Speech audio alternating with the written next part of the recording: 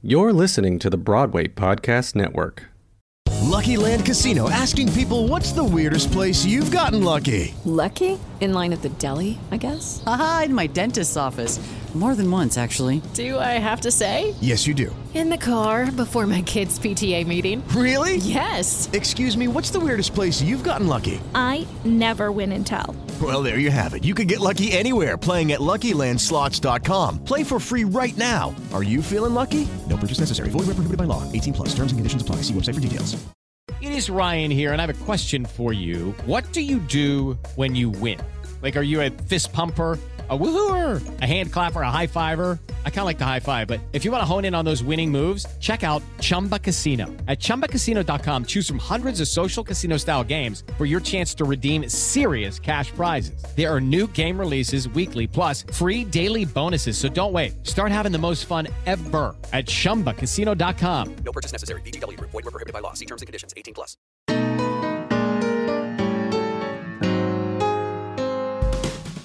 Welcome to the Broadway Gives Back podcast. I'm your host, Jan Svensson. This podcast spotlights Broadway actors, shows, and organizations in their pursuit of social impact and philanthropy. Join us as some of the brightest lights on Broadway share their stories about their favorite charities and how they got involved, and the people and the causes who benefited from these philanthropic efforts.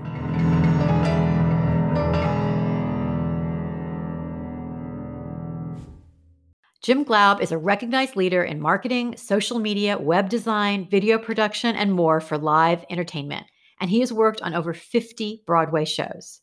He's an international speaker on technology and theater, and he's founded Super Awesome Friends, an agency dedicated to connecting brands with live entertainment. In London, he was the deputy head of content and digital media for the Society of London Theatre, where he helped raise the profile of the West End theater scene. In New York, he was the VP of Content and Community at Sereno Coin, the nation's longest-running live entertainment ad agency. I've had the privilege to work with Jim on many Tony Award shows, and I'm so happy to welcome him here today to talk about an incredible holiday project called Miracle on 22nd Street. Jim, welcome to the Broadway Gives Back podcast. Jan, first of all, thank you so much for having me, and thank you for shedding light on so many of these great organizations and people that give back. It's just so wonderful that you provide this for so many people to understand that our industry is very generous and very giving, and so thank you for that. Well, I wanted you as a guest on the Broadway Gives Back podcast today because you really do give back, and you're a very important behind-the-scenes member of this community, so it felt only fitting to have you here today, especially as the holidays are approaching. Before we get into the Miracle on 22nd Street discussion, which is so awesome, like the name of your company, I want to start by talking about brooches and unicorns. So you love brooches. Let's start with that. You own hundreds of brooches. In fact, I have seen you hundreds of times, whether at meetings or out for coffee or drink or lunch, and I have never seen you without a brooch on your lapel. So I don't think I've ever asked you in all this time, like, where did this love for this piece of jewelry as a defining statement come from? Tell us the history here. Well, that is amazing that you brought up brooches. I love them so much. I'm currently, for those who are listening and would like to know, I'm currently wearing a little martini glass brooch because tonight, when we filmed this when we recorded this podcast, is the opening of Company on Broadway. So, of course, I'll drink to that. So, I'll drink to that. It's just been an amazing. I love my brooch collection because it's an amazing conversation starter at parties. I also am in branding, so it's always nice to like have something that people can remember you by. It's like, at least at the very end, it's like, oh, that guy, Jim Glaub, he wears brooches. And everyone's like, oh yeah. Like, when did you get your first brooch? Like, how did that even come about? Like any of us who have our grandmother's collectible brooches, right? I remember getting that my mom had the ones that my grandmother had, and they were very strange. Like, one was like a glitter frog, and one was like a glittered spider, and like she had all these weird animal brooches, and I just loved them. And so I think from very young I was just like, let's I'm gonna wear brooches. I know it's like for women of a certain age, but actually it's become very trendy now. There's like even a New York Times article about how celebrities are wearing brooches to opening nights and different events. So I've been doing it I for a while. think you made it trendy. I think you were a trendsetter. And then there's unicorns. I mean, who doesn't love a unicorn? But you really love unicorns, and you've kind of incorporated unicorns into your gestalt. Now, I'm not a therapist, but I would love to analyze this unicorn thing with you. Well, I love, in the tech world, the unicorn, it means, a company or um, a business that essentially breaks all the rules and breaks all the norms, whether financially or benchmarks. And um, also the fact that it's a mysterious, magical animal. I just think I definitely feel deeply that I see unicorns in my dreams. I love that they're now every time I see one in real life, I because they've gotten really popular, and now when I see one, I feel like I'm on the right track. Like I've talked to a lot of people who feel like they have animals in their life that sort of they check in with, like that, or they see, and that's for me a unicorn. It's just a way to say like, hey, you're going on the right track, unicorn. Don't worry. I love it. I love it. Um, and let's moving on a different track, which is the Miracle on 22nd Street. Um, so it really is a miracle. I want you to tell the whole story of how this came to be. But initially, you received these mysterious letters to your apartment, and you acted upon it. And so, just tell the whole story. I mean, it's so amazing, and it's so amazing what you've done. Oh, thank you, Jan. Well, oh boy. Like any good like any good story, it begins with a mystery. Um, about 11 years ago, I was living in an apartment in Chelsea with my then partner, and we were told by our previous roommate, the people that lived there before us, Mhm. they're like, "Oh, just so you know, like you're gonna get these letters to Santa delivered to the apartment. It's only a few, but we're not really sure what to do with them, and we just wanted to let you know." And we didn't realize a couple of years had gone by of living in the apartment, and a couple of the letters came through, but it's just a couple very random letters to Santa, um, with Santa Claus with the address of this apartment in Chelsea, and in it was a Santa letter with some requests for basic stuff that kids would need for the holidays. Right? Didn't think anything of it. Not even. I don't even. I think we threw them away because it was just like whatever. But one year, I think it was like 2 years after we had lived there, not just one came in or two, but 10, 30, 50, 100, and then it ended up with 400 letters to Santa. This was 11 years ago now. And we were beside ourselves with this problem because, again, if it's one or two of something, you don't think about it. It's not that big of a deal, right? You're like, oh, that's just a strange occurrence. This is a real something. Something happened that all of these letters to Santa came to our apartment. It was stacking up towards the middle of December, and we were like, we have to do something. Simultaneously, we were throwing do you remember it was like the height of Mad Men and 60s, like Promises was on Broadway. Mhm. Like 60s were real. I You remember. remember Yes. that time, Yes. right? Yes. Everyone had the pencil dresses, and so we threw a 1960s holiday party, that year, and it was fantastic, and it was such a really fun party. But a couple of friends saw the, stack of letters. It was they saw the stack of letters in the corner of the apartment and were like, "Jim, what is this stack of letters?" I was like, "Well, let me tell you, we're getting all these letters to Santa." So what ended up happening is that a couple of friends were like, "Oh, well, we'll take they started to read them at the party, and people started to say, I'll just take a letter. I'll just fulfill this. I'll take this one. I'll take this one." And everyone at the party sort of organically started to take a letter to Santa, and it really opened up my eyes. It's like, oh snap, this is what we can do. We can get the community around this to take these letters so that these kids' wishes of whatever they needed on the letters would be fulfilled. So then it's funny because Jan, I think I was like, oh, I gotta get rid of these letters.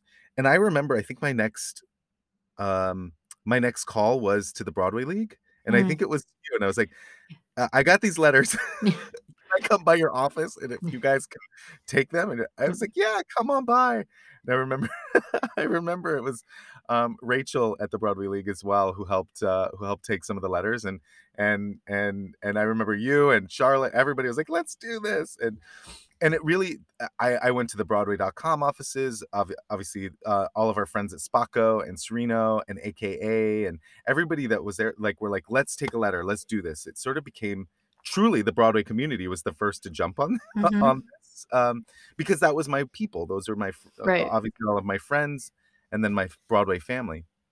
And I mean, Jan, it was such a hard time because each one we had to read the letter, pass it off to the individual to fulfill it, and it was hard because these letters they were very sad. Yeah, can you, like, describe some of them that are most memorable? I mean, don't give it too much detail. I don't wanna, embarrass anybody, but, like, what were these kids asking for, and where do these kids come from? Well, the thing about the letters that are so strange is that that year they were all throughout the boroughs of New York. So there was from Staten Island, from the Bronx, a lot of families from Harlem and Brooklyn, as well as a few right in Manhattan. So it really was a representation of New York City, and that's another thing that was strange about this. I was like, why are these coming from all over different parts of New York City? It wasn't like one area, right? The addresses were all scattered over, even some in I remember even up really far north. And in it, some of the letters that I remember range from something very simple as, I'd like some, a 16-year-old girl who wanted some makeup for school, or coats or shoes or socks. But one story that really stuck with me was actually a letter that I gave to Danielle Boyle, who works at Serena Coyne. She wanted a letter, and I gave it to her, and we read it together. And in the letter, there was a boy who said he was complaining about some back issues. He was having trouble sleeping at night. And that's because he was sleeping on his family's couch because he didn't have a bed to sleep in, and had asked for some sort of air mattress or single bed or something that, would be his Christmas present. And that, I mean, honestly, we were reading the letter, Danielle, and like we had caused a group of people coming around us to read the letter, and we were all just like crying hysterically. And the good news is that the kid got the bed, and really opened up. I think that was a moment for us and for me that opened up. It goes so much deeper than just toys or basic, just like a basic video game or something like that. A lot of these people are going without the basic needs, and I'm not even sure everyone wants a Christmas toy, but like socks and coats and things that are just sort of the things that we weren't always really excited about as a kid, but need and look forward to, was really a magical part of this. So you get these letters, and you start to, find friends of yours that are gonna fulfill the letters, but then it goes to the next level because now you turn it into a 501(c)(3), right? Right. So, what's really interesting about the evolution of this story was that our friend Sarah Klein was at that party. She is a documentarian and was like, this is so fascinating. I'm really interested in this story. Can we follow you around? And Jan, as you know, I don't love the attention, but I agree. Sorry. Go ahead. I agreed to be on camera to do this. And Wait, I just have to explain to all of our listeners, Jim is a great interviewer, and he's usually the one doing the interviews, but he also does love the limelight. Go on. I love a little attention. Come on. Just want to be loved. You are loved. So So she followed us around this journey, and honestly, it was as much as me going from offices to offices, passing out letters. There was a time where I was on the street asking people to take a letter. It was so many. There were so many letters, and so she followed us around and then published. I didn't know, but she had actually arranged for a deal with the New York Times to post the video of this story on the New York Times. Jan, it made it on the home page of the New York Times that year on Christmas Eve. I remember Dylan and I were flying back to my home in Kansas City, and we got off the plane and we were instant celebrities. Like people in the airport were recognizing us, and they're like, "Oh my God, you're Santa, you're Santa." You're Santa, yeah. I was like, "Oh no, what happened?" And what happened is that this story caused a real outpour of people that wanted to help. They wanted to take a letter. They wanted to fulfill a letter, which is the through line to this whole thing, Jan, that's been so fantastic, is that people really want to connect. They wanted to connect with these families that didn't that through the magic of Christmas and the magic of sort of the simplicity of a Santa letter were able to feel like they could help. We had so many people, but Jan, we had given away the letters. We went back to the post office. There was like I couldn't get to all of them because it was like so late, but there was that year, there was only about maybe about 50 letters that we had to go back to the post office, which was devastating to me because I usually do things full out and all the way to completion, but it was just so many. And we weren't organized. What it started was the New York Times posted hundreds of thousands, genuinely thousands of people reached out and were like, we can help. So that's what birthed the nonprofit organization Miracle on 22nd Street. And what we do to this day, 11 years later, is that we connect families in need with real life elves. So it is. And Jan, I have to tell you, the letters are still coming into the apartment in Chelsea. We don't know still to this day where they're coming from. It's unbelievable. It's It really is. Well, first of all, I want to be an elf. And I'm going to, in the episode page for this podcast, we're going to put in the link. So if anybody wants to be an elf, they can join. But it really is an amazing project. The most important question, where did the letters come from? Where did the letters come from? Do you want the magical answer or the practical answer? I want both. I want it all. I do. I want it all. Okay, so first give me the magical answer. No, first give me the magical answer. The magical answer is that actually the people that lived there before us said that the letters were coming, and then they said that the people before them said that the letters were coming. Uh-huh. So we know that for a fact it's been going on in this apartment for at least 30 years, right? Which is crazy to me that these letters have been sort of to Santa have been coming into this apartment number 7, random apartment on 22nd Street. Yeah exactly. And the weird thing is that we found out through some people who had done research on this story. Like there's a lot of people love this, the mystery of this, and there's some people who did some research to find out that the street actually on 22nd Street was the original estate of Clement Clarke Moore. In fact, there's a park named after him right on 22nd Street. Why is Clement Clarke Moore important? Because he's the writer of 'Twas the Night Before Christmas and All Through the House. Not a creepy little story. You know, it's so funny because you always said it was so mysterious. I never thought there was actually a reason behind it. So there is kind of. It's weird. Like what? So it turns out that after doing some people had done some like serious research on this. And by the way, we still don't know the answer. Like we still don't know where it's coming from. But some people have done the research on this. Is that when he published that very famous poem in the newspaper, essentially it was like before the New York Times, there was like a major newspaper that published this poem.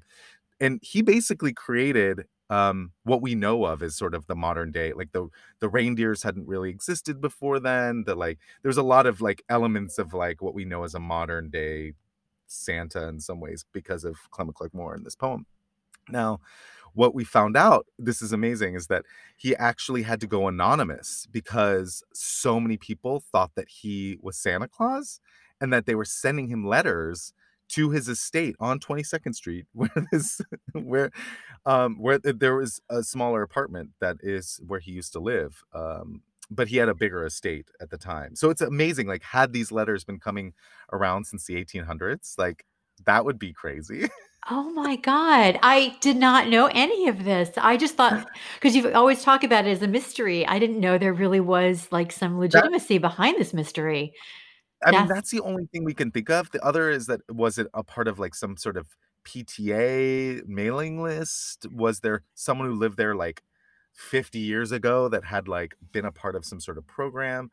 But to be honest, I think this has been going on down the street for hundreds of years. wow. Okay. Now I have goosebumps. That's incredible. Yeah.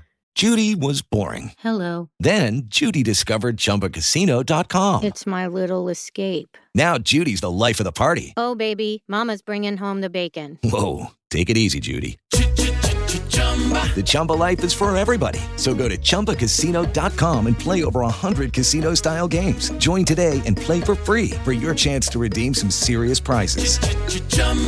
ChumbaCasino.com. No purchase necessary. Void where prohibited by law. 18 plus terms and conditions apply. See website for details. It's time for today's Lucky Land horoscope with Victoria Cash. Life's gotten mundane, so shake up the daily routine and be adventurous with a trip to Lucky Land. You know what they say, your chance to win starts with a spin. So go to LuckyLandSlots.com to play over 100 social casino-style games for free for your chance to redeem some serious prizes. Get lucky today at LuckyLandSlots.com. Available to players in the U.S., excluding Washington and Michigan. No purchase necessary. VGW Group. Void where prohibited by law. 18 plus. Terms and conditions apply. And also, I heard a rumor, don't know if it's true, that this is being turned into a film. True? It's truth? Yes? Oh my God, Jan. Yes, it is. It has been. So when the little mini documentary was featured on the New York Times, I got a voicemail message, and it was amazing. It was a voice saying, "Hey, Jim, this is Tina Fey. How are you? I love your story, and I want to turn it into a movie. Can we do this?" And I called her back and was like, "Yes, absolutely. Let's do this." But you call her back first and go, "Is this really Tina Fey?" Yeah. Yes. It was like, not every day you get a call from Tina Fey wanting to make a movie about your life. So that's amazing. So that's happening. Yeah. So it's been, this would be Tina's, I think, this is her first movie since Mean Girls.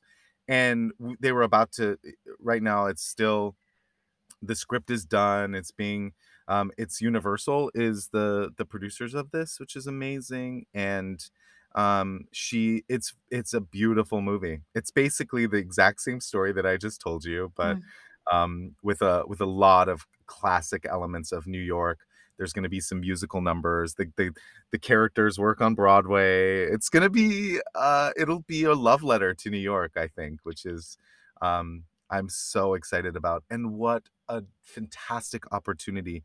Can you imagine people seeing the movie or streaming the movie nowadays and then feeling inspired to connect with a family in need, even if they don't do it through Miracle on 22nd Street? What if this is something that became something you did? You went, you've shopped for your family, and then you also helped another family in need. Like, what a difference that could make. This is so perfect. I'm so happy you're on this podcast. I have one question that's just burning right now. Who is going to play you? And if it's not cast yet, who would you like to play you in the film?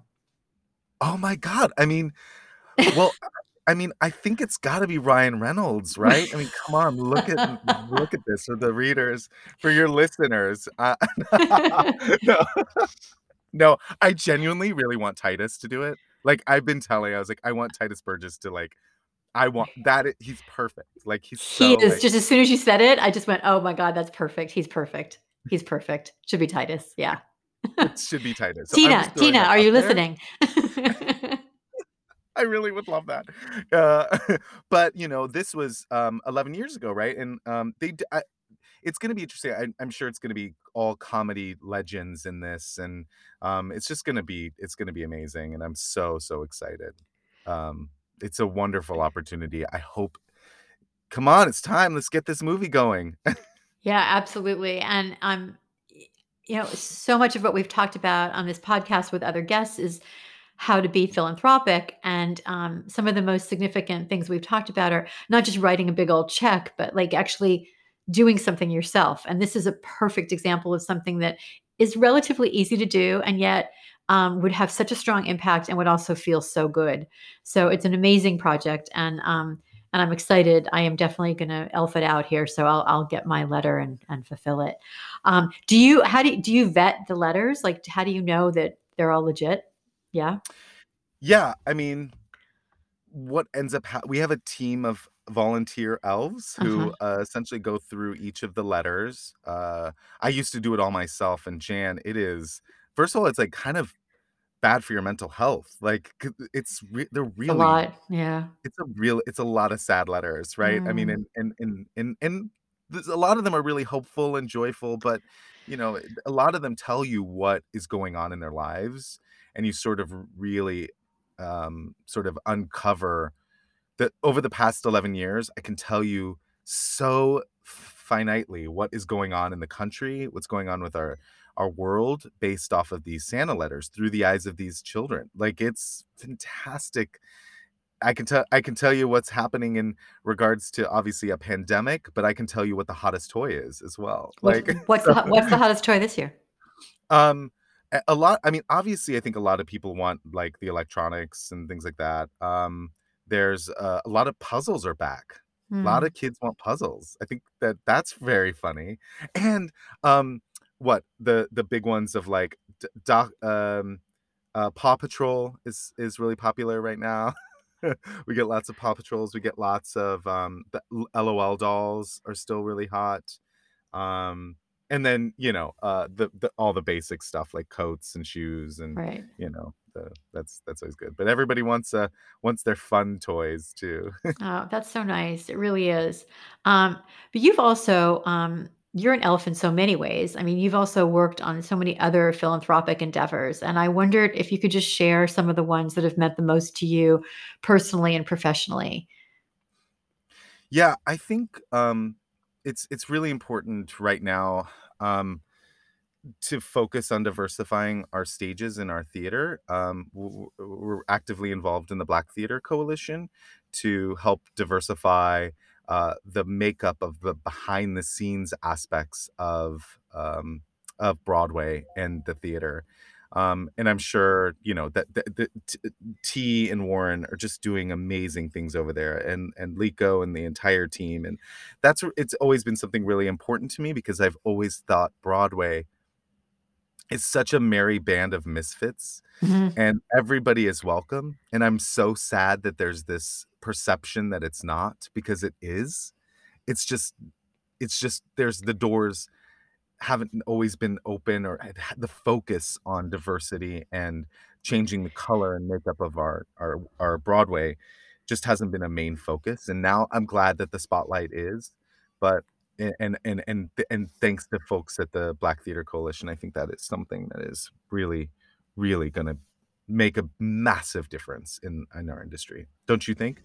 Absolutely. And we've had some guests on the podcast from Black Theater United and from the Broadway Advocacy Coalition and all of these groups are so important. And I would say there was one question I asked a lot of the guests during the pandemic, and I said, when Broadway reopens, what is the one most important thing that you'd like to see change? And I would say 90% of the guests, if not more, said that there just needs to be more equity and inclusion on Broadway. And you're right. I think a lot of people thought that Broadway was so inclusive and so diverse, and it is, and it isn't at the same time. So I think the community needs to do a lot of work in that area, and we are, and Well, it's good.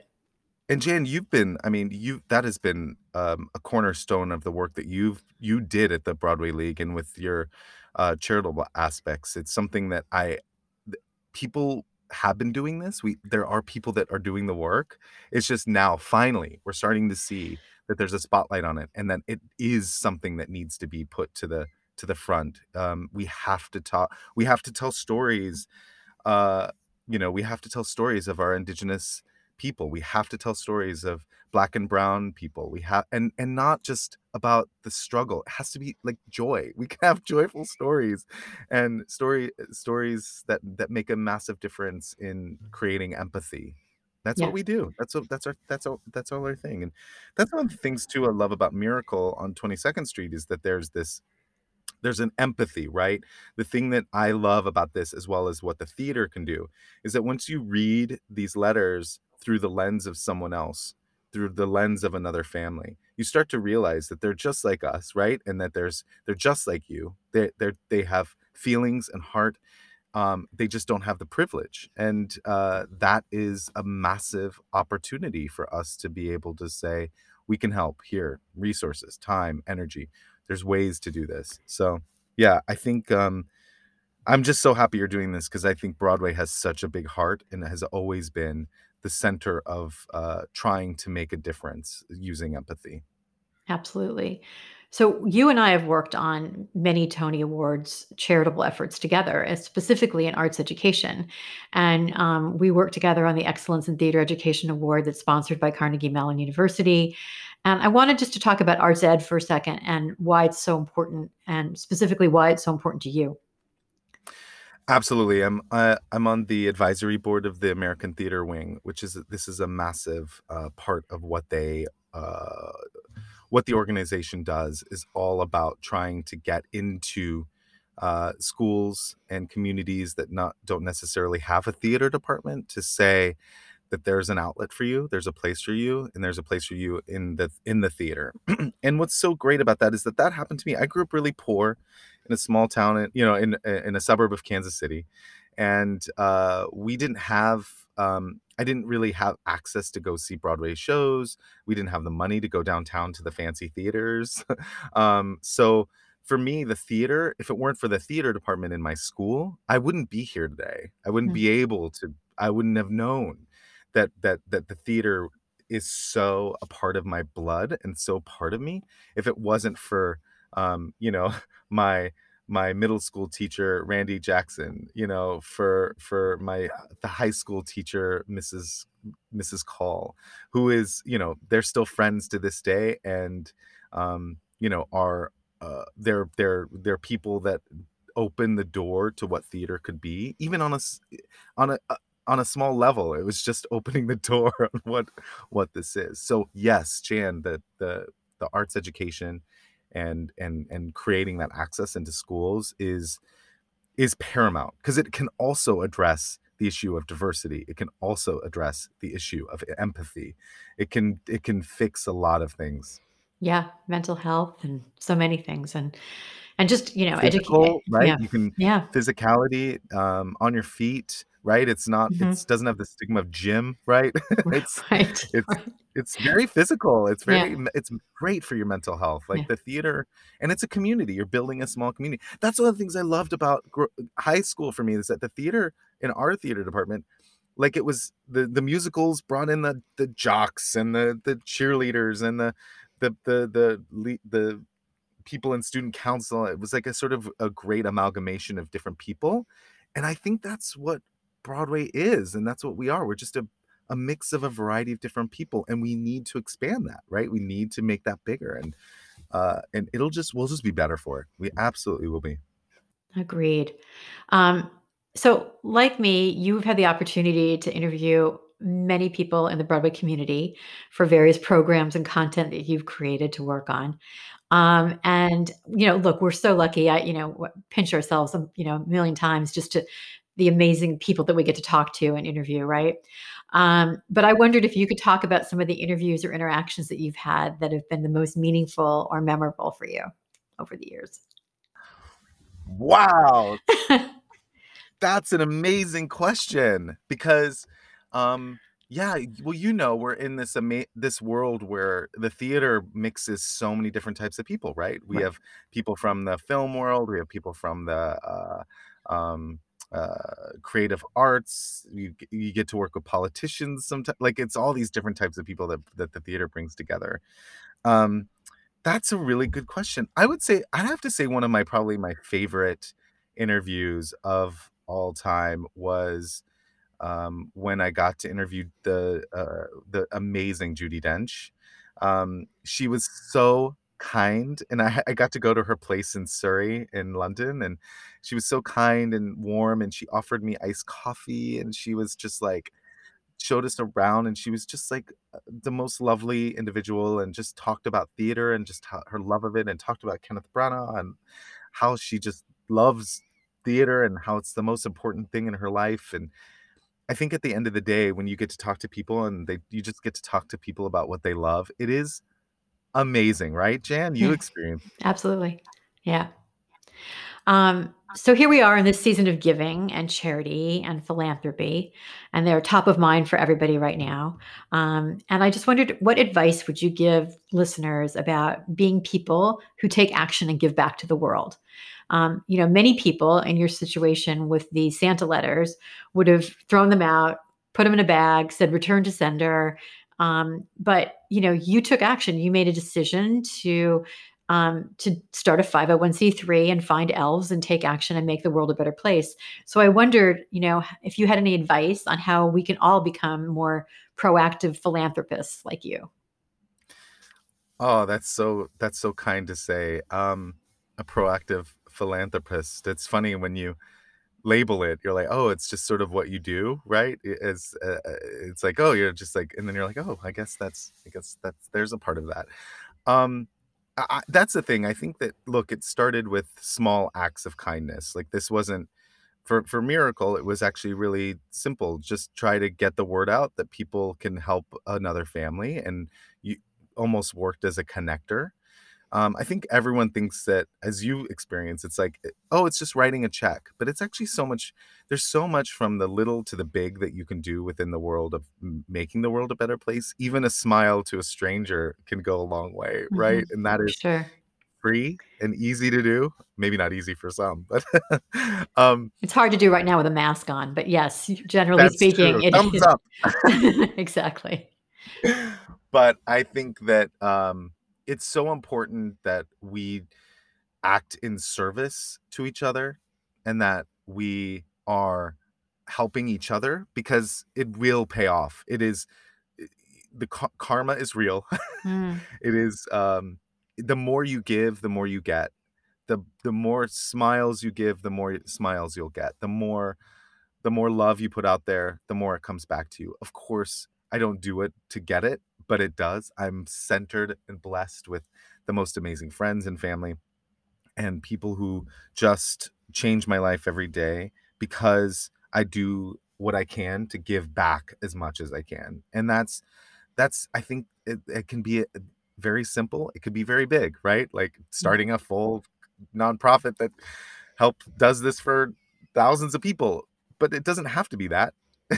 It could be something very small and something very meaningful on a regular basis. I think that's a perfect piece of advice for people, especially this time of year. I hope everybody goes and checks out the link on the episode page and becomes an elf. I'm going to go sign up to be an elf right after we end this recording. And I'm just so happy to be your friend, Jim, and so happy that you came on our podcast. Thank you. Jan, thank you so much. You are an inspiration and a light and an innovator and a futurist, and I just love that about you. So thank you for giving that to the world. Thanks.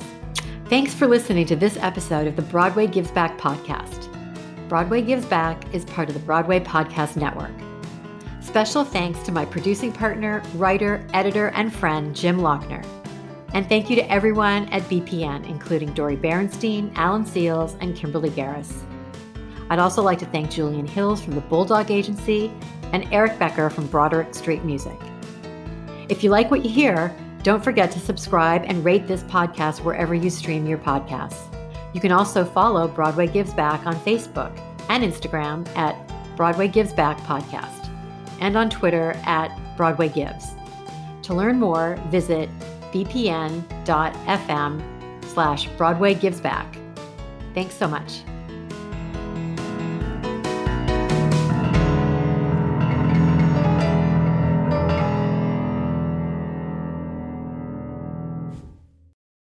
Hey, it's Leslie Odom Jr. here on the Broadway Podcast Network to tell you about the Rise Theater Directory, a program of Maestro Music. Rise is a national online resource designed to connect and empower backstage and administrative and creative theater professionals from underrepresented backgrounds. If you work or aspire to work in the theater community, this can help you find your next project. And if you hire theater professionals, search the Rise Theater Directory to find your next team. Create your profile now and get more information by visiting risetheater.org. That's theater with an RERISETHEATRE.org, because only together we rise. Step into the world of power, loyalty, and luck. I'm gonna make him an offer he can't refuse. With family, cannolis, and spins mean everything. Now, you wanna get mixed up in the family business. Introducing The Godfather at ChumbaCasino.com.